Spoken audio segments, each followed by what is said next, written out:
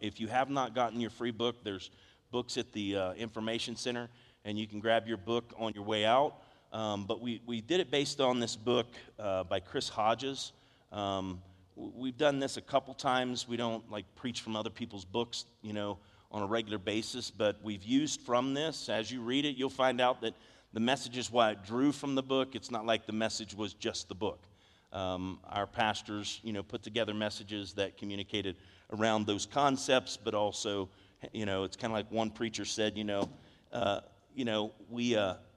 milk the cow, right, but we churned our own butter. So, there's milk in the book, and we took it from that and from the Word of God, and what we did is churned our own butter with that milk, right, and made our own messages. And so today what I want to do is just challenge you with this, is no matter where you're at in life, you're always going to have a next step.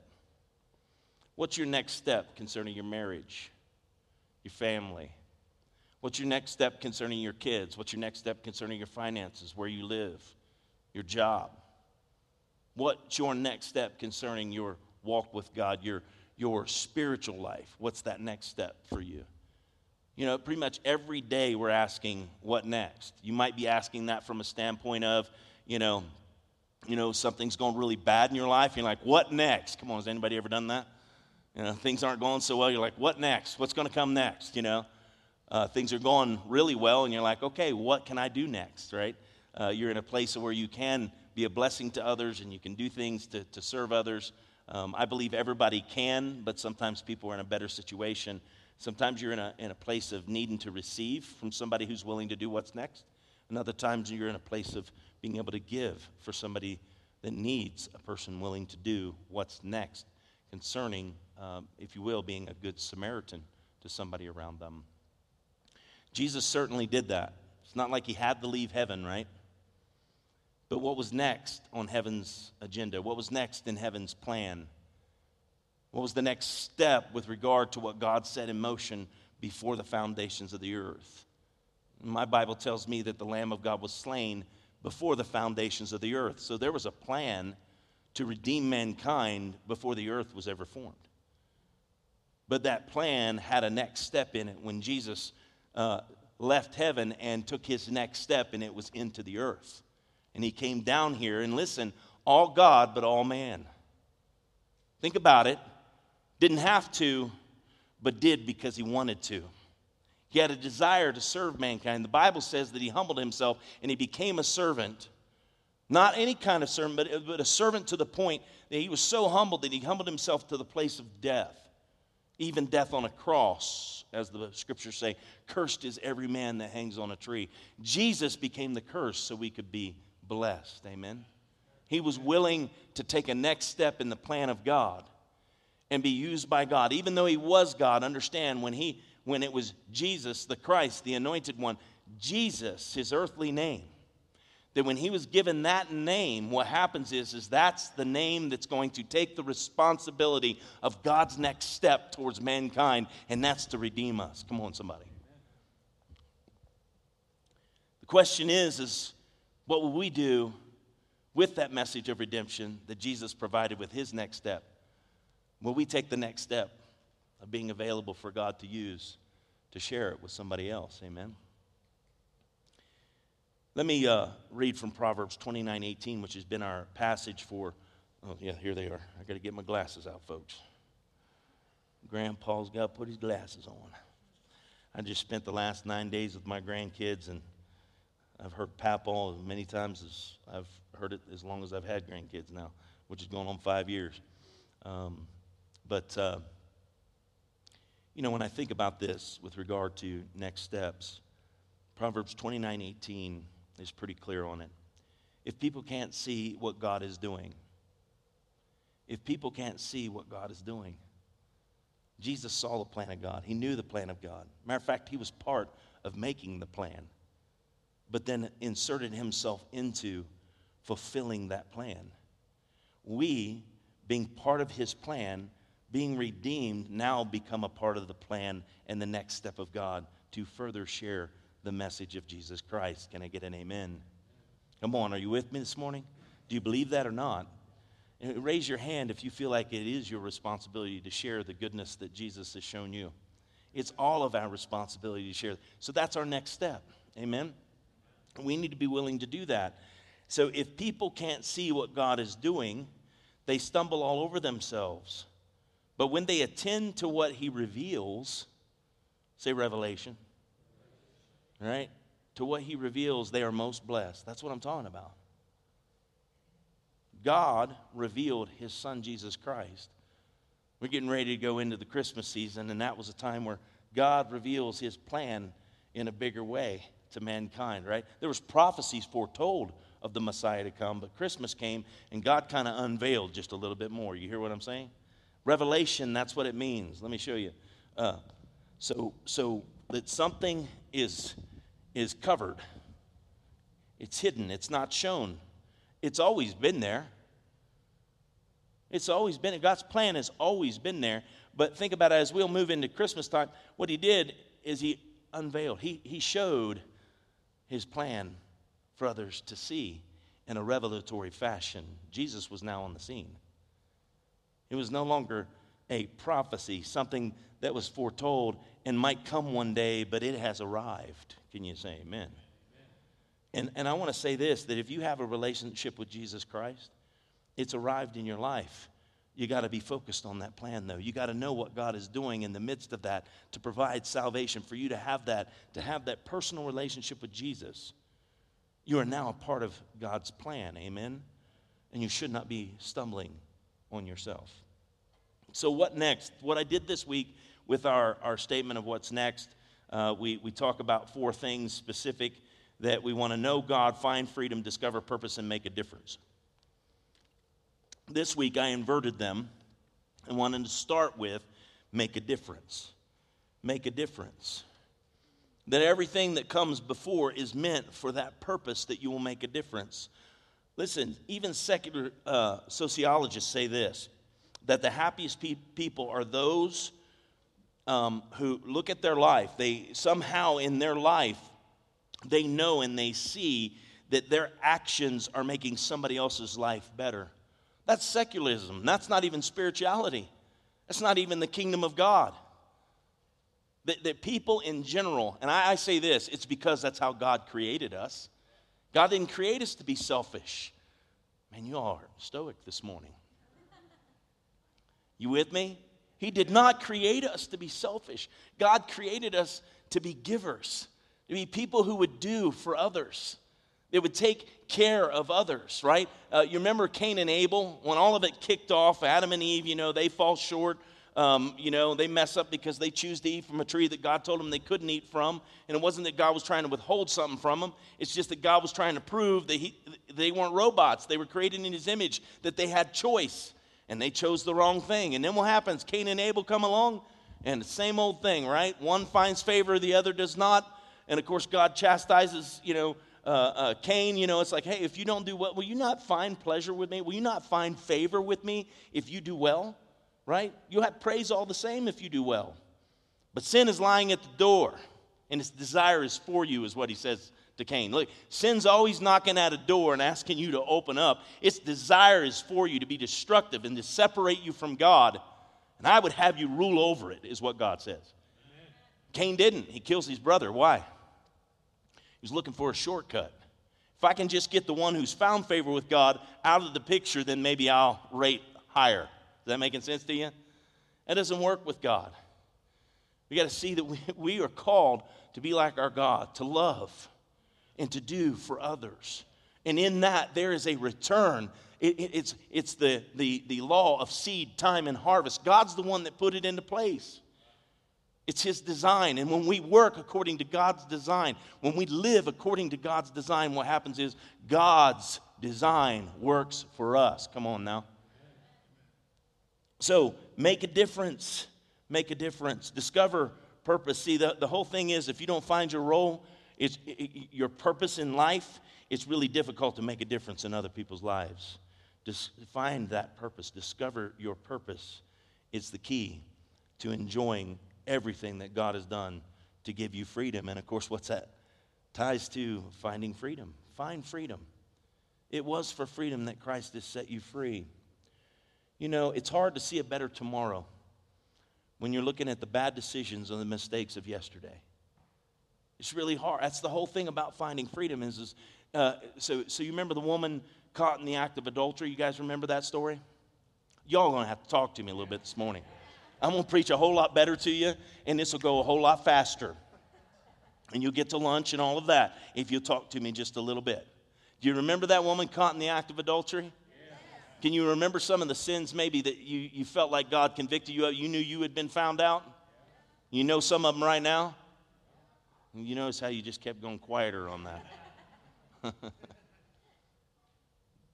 Caught in the act of adultery. And Jesus, of course, with their accusers, what he does is he bends down and he's writing in the sand. And, many scholars believe what he was doing. He was writing the 10 Commandments, or he's writing commandments in the ground. Or basically all we know is that as he's writing in the ground, one by one the accusers left. And finally he looks up. Woman, where did all your accusers go? Well, they've all left. Neither do I accuse you. Know that Jesus didn't come to condemn you for things that you might have done or things you might be doing. What he's done is to give you an invitation to inherit eternal life and begin to walk in it like you've never walked in it before. So find your freedom. Don't let the sorrows of yesterday and the bad decisions today, right, or the tragedies that you might be suffering through right now, find freedom from those things. And let me say this, there's only one way that's possible, and that's to know God. I don't only know about God, I mean know him. The Greek word here is ginosko. Ginosko. Experience. This is the summation of pages that you could read about the word ginosko. Experience that leads to intimate knowledge. These places when we come into worship, and I can think back when I was younger, and I didn't want to sing in front of anybody. I don't sing so good. I didn't want to dance. I didn't want to clap. I didn't want to do any of that stuff. The expression, if you will, right? Something that, here's this invisible God, but somehow I'm like, he's right here with me. Like, I've lost my mind. No. What's happened is I've transitioned out of being in that place of having a knowledge about God and having a knowledge that's based in experience. I've experienced the living God. I've experienced his presence. I've experienced his wonder. And as a result of that, I cannot help but lavish love back on the one that lavishes love on me. Come on. I want to give love to the one he is the lover of my soul. And not just any kind of love, but agape love. It's the best love there can be. Why? It's unconditional. And God lavishes his love on us. Know that it is always an invitation to come further with him. And listen, not just further with him, but to be like him. How many have been married long enough to be in a conversation with your partner and finish their sentence? Not that it's smart to do that. Can I get an amen? Have you done that? You've been around and they say something, and you're like, I know what they're going to say next. Right? Now, sometimes that's good, sometimes that's bad. My point is this, is that when you get to a place where you're in a relationship with God, that it's intimate enough and connected enough to where you're reading something in Scripture, and it's like you have this impression of something that is about to happen or be said, or we call it prophecy. The Bible calls it prophecy. You get an impression of something, maybe a word of wisdom, a word of knowledge, that you have a knowledge of something that you couldn't have a knowledge, and see that intimate relationship with God. What did I say? When God unveils, he reveals, he gives you a revelation of something. It's much, much different than just knowing about God. His word says this, his word says this, his word says this. Yes, but what is the living bread? What's that preceding word upon that word for your own life? See, I know this. I knew John 3:16 when I was knee-high to a grasshopper. Come on, somebody. Most people know John 3:16. We can say this, even from football with, what was that guy's name? Tim Tebow, right? 3:16 under his eyes. And they said that was like the number one Googled, it was like the number one hit on Google or other search engines when he was on national TV and he had 3:16. It was the number one hit. And John 3:16 came up for that. When they looked it up, it came up on that. And it was like the highest search from that day when he was on national TV. People know about it, but do they know it? They know, okay, so the Bible says, for God so loved the world that he gave his only begotten Son, that whoever believes on him shall not perish but have everlasting life. But do they know it? Do they have a revelation, or are they just stumbling all over the plan of God? Has it become manifest in their own life? Have they received salvation? Have they come to a knowing relationship with God? Ginosko, intimate. Listen to Matthew. This is why it's important. Listen to Matthew 7:21 through 23. Not everyone who says to me, Lord, Lord, will enter the kingdom of heaven, but only the one who does the will of my Father who is in heaven. Many will say to me on that day, Lord, Lord, did we not prophesy in your name, and in your name drive out demons, and in your name perform many miracles? Then I will tell them plainly, I never knew you. Away from me, you evildoers. Think about that. That so often what we tend to want to validate our relationship with God would be that, well, I read the Bible, I go to church, I help in children's ministry, or I help in the worship team, or hospitality, or I help with this, or I serve this, or I give a little bit of money to this mission thing or that thing. Let me tell you that while those things might be important to the furtherance of the gospel, if it's not tied to the intimate relationship with God, that if I feel that I gain some merit with God in relationship because of what I do, then I'm sorely mistaken at what the gospel is. The gospel is a personal relationship with Jesus Christ. And because of that personal relationship, that true, intimate knowing of Christ, ginosko, because of that, the same works that he does, I go and do. But they don't become something that I'm reciting to Jesus on the day that I get to heaven and saying, yeah, but I did all these things, and because I did those, you got to let me in. No, I got to know him.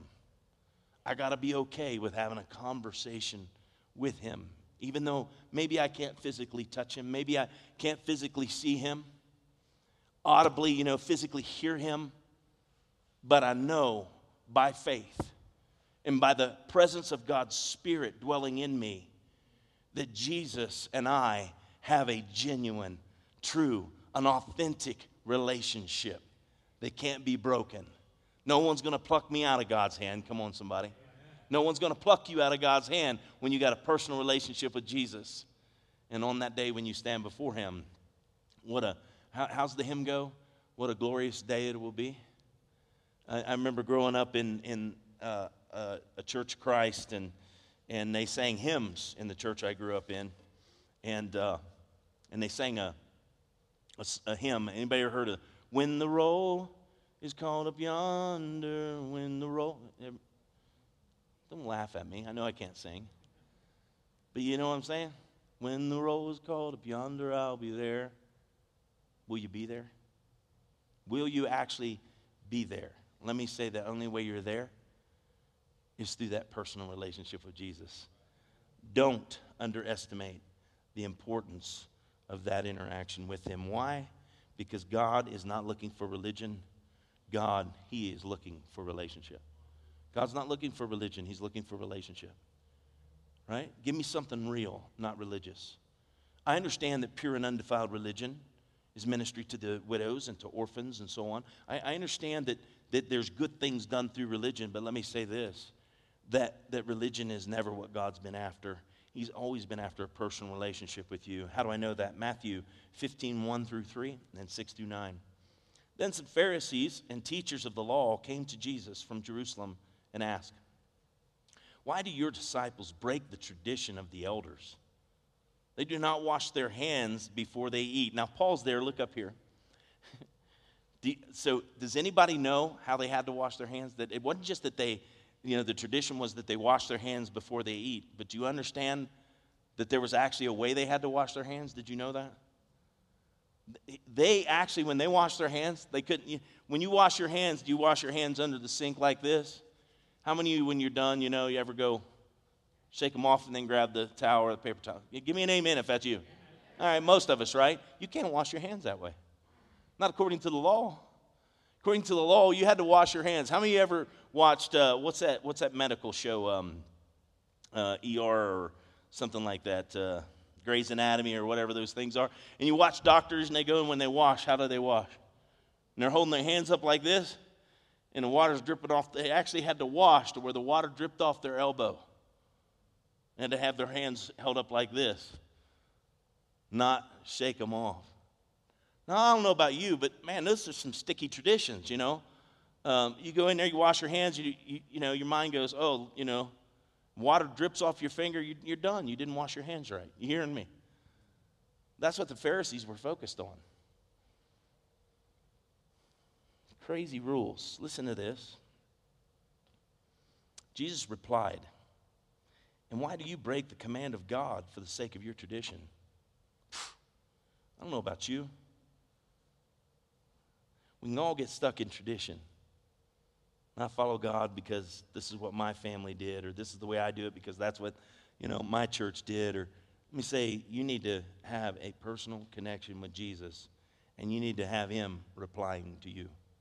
Jesus replied, and why do you break the command of God for the sake of your tradition?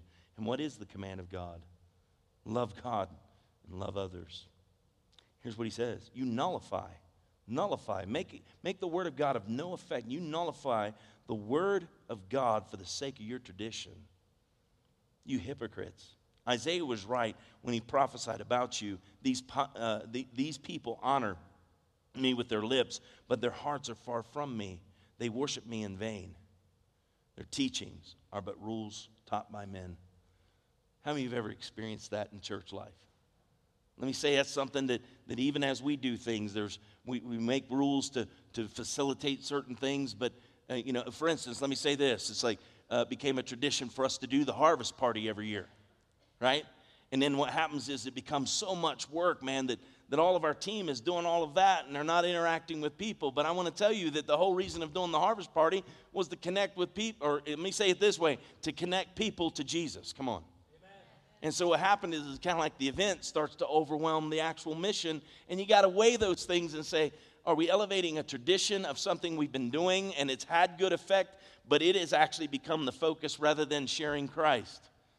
And that's why we wanted to say, how could we do this in a simpler way that we still connect with our community and we have a light shining in the midst of a dark holiday, but yet we're giving them an invitation to come to Christ, and we felt that would be a good way. Listen to Matthew 25, 1 through 12. At that time, the kingdom of heaven will be like 10 virgins who took their lamps and went out to meet the bridegroom. 5 of them were foolish and 5 were wise. The foolish ones took their lamps but did not take any oil with them. The wise, however, took oil in jars along with their lamps. The bridegroom was a long time in coming, and they all became drowsy and fell asleep. Now stop right there. This is Jesus. This is the way he does things. He rolls into a story. He basically makes up this parable and begins to share a story. But in sharing that story, he's trying to give, if you will, it's veiled, the revelation that one day Jesus is coming back for a bride without spot or ring. He's coming back for a bride. Listen to me. The oil that's in the lamp. You're the lamp. The oil that's in you is the Holy Spirit. And you got to stay filled with the Holy Spirit if you have any hope of having the light around you to be able to see the bridegroom when he's coming. When the time of invitation comes, if you have a hope of hearing the bridegroom and being ready to go in, when I say go in, to go into heaven and be with him, the only way that happens is to remain filled with the Spirit of God. Listen to what it says. At midnight, the cry rang out, "Here's the bridegroom. Come out to meet him." Then all the virgins woke up and trimmed their lamps. The foolish ones said to the wise, "Give us some of your oil. Our lamps are going out." "No," they replied, "there may not be enough for both of us, but us and you. Instead, go to those who sell oil and buy some for yourselves." Now listen, when he shows up, the basic meaning of this parable is probably a little too late to try and get filled with the Spirit. But while they were on their way to buy oil, the bridegroom arrived. The virgins who were ready went in with him to the wedding banquet, and the door was shut. Later, the others also came. Sir, sir, they said, open the door for us. But he replied, I tell you the truth. I don't know. I don't know. I don't know you. I don't know you. I got to tell you, reading that parable, that's one of those things where you go, I don't want that to be me when I get to that moment. I don't want to get to that moment in my relationship with Christ to find out that basically I might have had religious traditions or methods in religion rather than a personal relationship with Jesus. And that what happens is that I'm staying in that intimate, close connection and being filled with the Spirit. Not once. The Bible says this. You're not to be filled with the Spirit of God just once, but the Bible says be filled with the Holy Spirit continually. Continually. That is an everyday occurrence, saints. Amen? All right, so he's looking for what then? He's looking for people in love. Jesus is looking for people in love with him. Depart from me, I never knew you. I tell you the truth, I do not know you. Let me say, when you know him, when you're in love with him, you can't help but know him. And that's where you want to be when he arrives, amen? When you're not in love, there are some things that happen. Here's some symptoms that might be there if you're struggling to be in love with Jesus. A sense of powerlessness. Powerlessness. You have a sense of, I just don't have the power. I don't have what I feel like I had with God. I feel like situations are bigger than God in my life. I feel overwhelmed, by the failings of relationships, or you'll feel a sense of powerlessness if you're in that place of falling out of love with Jesus. When you're in love with Jesus and you know his love for you, there's no situation that he's not bigger than. Amen? Amen. Another one is frustration with trying to do good. In other words, doing works, serving the kingdom of God. Again, it might be serving on a worship team. It might be children, greeting, whatever it may be. And it's like, I don't know. I don't want to do that. You feel frustrated with it. Like, this is organized religion. Serving people and creating an opportunity where they can come together, be loved on, and hear the message of Christ and worship together corporately. Let me say, hopefully we're not organized religion. What it is we're an organism. We're the body of Christ that comes together to give him honor and glory and be a place of witness in our community. Amen? Then third, envying others who seem to be closer. If that's the case, maybe you've lost your first love. You don't feel that sense of favor with God like you used to. As I already shared the story of Cain and Abel, that's where he was. Abel had favor, Cain did not. And it was envy that drove Cain to kill his brother. Don't envy others. Just go get your own. Get your own. Establish your own personal relationship with Jesus. Make it the most meaningful meeting you have all day long. If there's anything you do and you start your day out with Christ, let me say, make it the most meaningful meeting you have all day long. And every other meeting you have thereafter will have great meaning. If your meeting with Jesus is the most important one, every other meeting that follows throughout your day will have meaning. Amen? So here's the question I believe Jesus is asking. Do you love me? Do you love me? He was standing in front of you right now. He was to ask you that question, do you love me? What would your answer be? Here's what Paul the Apostle said, Philippians 3:10. I want to know, ginosko, I want to know Christ and experience the mighty power that raised him from the dead. I want to know Christ. I don't just want to know him. I want to experience the mighty power that raised him from the dead. This isn't just a knowledge of something. This is an experience, ginosko. Amen? How many of you heard about Toby Mac's son dying? Anybody? You know who Toby Mac is, right? DC Talk. Anybody ever heard? And you guys are quiet this morning. I'm telling you, make it hard for a preacher. You all know who Toby Mac is? Okay. How many of you heard about his oldest son dying? Tragic, right? As tragic as it can be. What's interesting, he released a statement, but it was this portion of his statement. I could not imagine losing one of my children. And for whatever reason, all the details on it, I really don't care. The human condition has a way of, inviting the enemy to come in to kill, steal, and destroy. And whatever the situation was, we know he was robbed from this earth too early, right? But listen to Toby Mack's statement. My wife and I would want the world to know this. We don't follow God because we have some sort of under-the-table deal with him. Like, we'll follow you if you bless us. We'll follow God. We follow God because we love him. It's our honor. He is the God of the hills and the valleys, and he is beautiful above all things. Could that be said any better than someone that's just lost, 21-year-old, their oldest son, their firstborn son?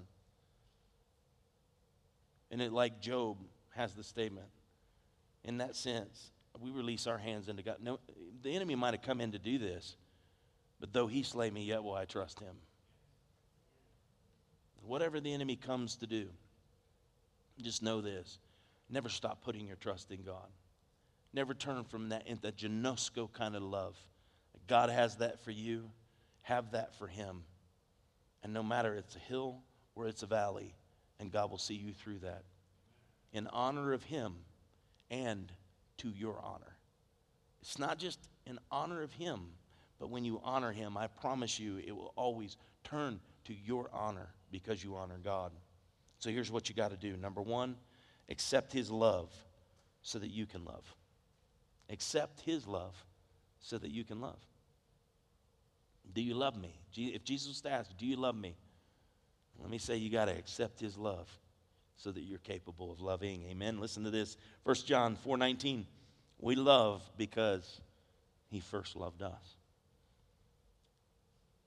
Number two, don't just pursue, but passionately pursue relationship with God. Passionately pursue relationship with God. Jeremiah 29:13 says, you will seek me and find me when you seek me with some of your heart, with all of your heart. Let God have everything. When you pursue him, let him be number one. And the third one, make the decision to follow Christ. Make the decision. Again, if you've not done that before in your life, man, make that decision today. If you have, make it again and again and again and again. Say that with me. Again and again and again and again. Oh, we can do better than that. Again and again and again and again.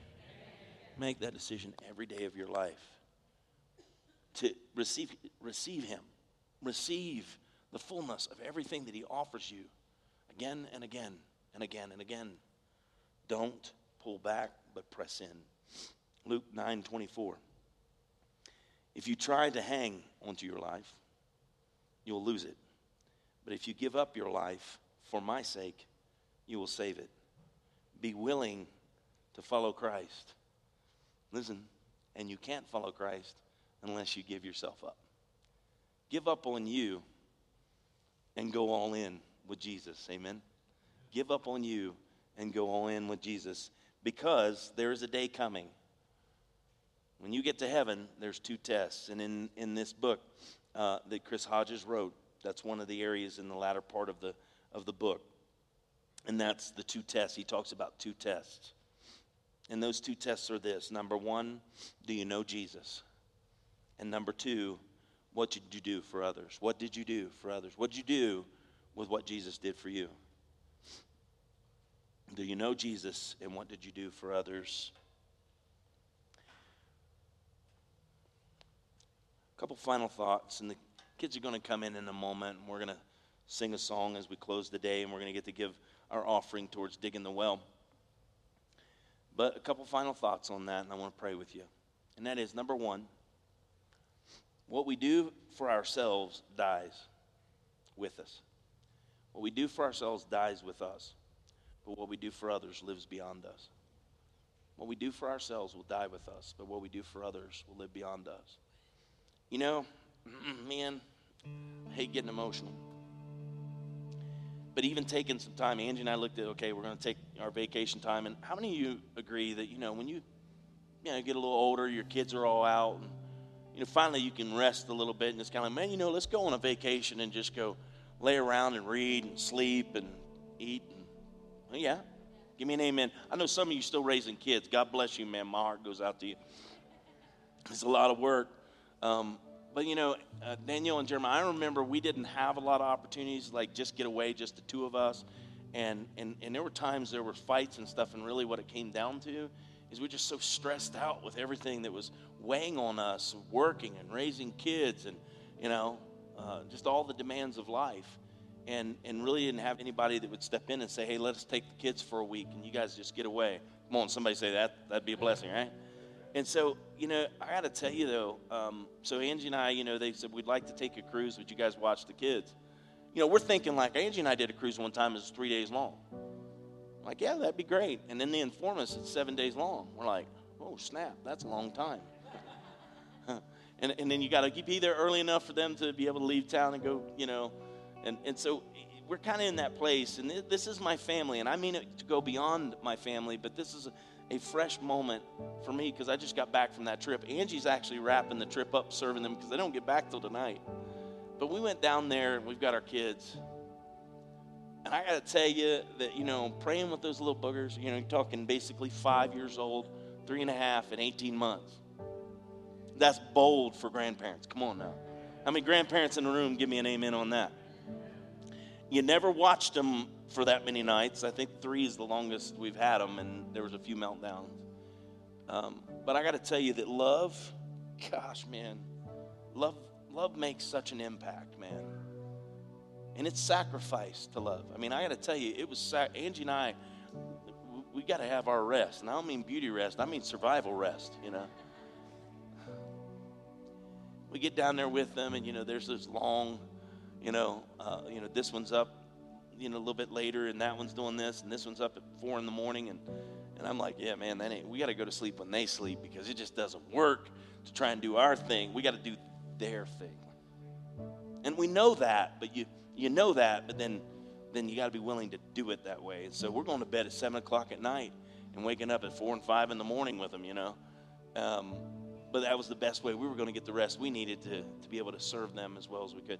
My point is that as I was doing that and spending the time with them, and I was sharing with Pastor Warren before the service that Bella would wake up in the morning. This is the 18 months. She would wake up in the morning, and she'd lay on my chest, and she'd kiss me, and just, I love you, Papa. I love you, Papa, over and over. I mean, let me say it this way. It would be nothing to say that kid said she loves Papa 1,000 times while I was on this trip. We're driving down the road, and she's in the back. I love you, Papa. I love you. I love you too, Bella. I love you, Papa. I love you, Papa. I love you, Papa. And Angie's like, okay, Bella, we get it, And Bella goes, I love you, Papa. I love you, Papa. I love you, Papa. You understand that that's the same thing, We love you because you first loved us. And loving on them and just taking care of them and doing for them. And, and let me tell you, I told Angie, I said, Danielle is a superhero. As far as I'm concerned, Angie was a superhero when she was raising our 3. The kingdom of God is no different than that. God loved us so much that Jesus, right? He's come and he gives his life for us. How much more should we return our love to him and all the kids? I can tell you that just my heart is full. My body is tired. I went on vacation and my body is tired, but my heart is full. And even though I'm a little tired, the reality is I'm more refreshed than I've been if I could have slept days on end. Why? Because I have a genuine relationship. I have a bonding and a connection with my grandkids that I would not have had I not been willing to make that sacrifice. Angie and I both. It's the same thing with us and God. And let me say this. It's the same thing concerning his purpose. If you want to make a difference, you got to be willing to do more than just for yourself. You got to do for others, because it will make an impact for the kingdom of God in their lives. It will solidify the message of God's love when it's like, what is the matter with these people? They would be willing to give of their life to help me. That's the message of the kingdom. And it becomes the invitation. Just like the woman at the well that says, come and meet a man that's told me, I want you to come meet Jesus. He's kind of told me all about my life. He can tell you all about yours. And you can have a genuine relationship with him as well. Amen? So in making a difference, in closing, make a difference by giving your time, your talent. And we always say time, talent, and treasure. But in the book, I like how Chris says this: time, talent, touch, and treasure. Touch. Look for those opportunities that you can meaningfully make an impact in other people's lives. God's given us so much. Giving it away is the way you get to see it increase. And it increases for one reason, so that you can give even more away. Amen? That's the kingdom of God. That's how the kingdom of God works. Can I pray for you? I'm going to let you stand for a moment. The kids are going to come as I pray. Stand and stretch a little bit. And again, man, you can come. I mean, if you didn't bring change this morning, you can give whatever you want to give and just put it in the buckets. I think we're cruising up around the $1,500 mark, and we've got to raise at least $3,000 to dig a well. We're trying to do it before Christmas so that we can give a well to a community. It's in Africa. We're going to give them a well as a Christmas present from Gateway Church, the children's ministry leading the way for our entire church. Amen? I think it's an amazing thing to have them lead us. And let me pray for you today. Heavenly Father, right now in Jesus' name, concerning what's next in our life, Father, it's not like it's just one time, but there's many times, many areas of our life. And I pray that by your grace, Father, that your people can make the right choices, the right decisions, to take the right next steps in every area of their life. Father, but concerning here at Gateway Church, I pray that if they've never come into a loving relationship with Jesus Christ, that this would be their day. And if you're here today and that's you, I'm going to ask you to bow your head and close your eyes for just courtesy for people that might be taking that step today. And just lift your hand today if that's you and you never have received Christ as your Lord and personal Savior. You've never taken that step. If that's you today, would you raise your hand? If there's nobody and everybody is saved in the room, then my prayer would be that each and every one of us open our hearts to him and allow him to come in fresh and anew every day. And that we would find freedom. You're struggling, you're battling in areas. Jesus came so that you might have freedom. And I tell you this, if you're struggling to find it on your own, there's a reason why. You need other people to help you find freedom. So if that's you, I would just encourage you to seek some other believers out. You can come and talk to one of the pastors. We'd be more than willing to pray with you, help you to take a next step in finding freedom in your life. If you have found freedom, man, you've got to discover your purpose so that you can move towards giving back, helping make a difference in other people's lives. So, Father, this morning I pray over all of our people that your grace and your mercy, Father, would flow into their life freely. And the Lord, each and every one of them would strive, Father God. But in their striving, Lord God, they would also rest knowing that it's not by might nor by power, but by my Spirit, says the Lord. And so, Lord, let your Spirit have his way in all of our lives and lead us and guide us into all truth. Father, show us of the things that are to come in our life.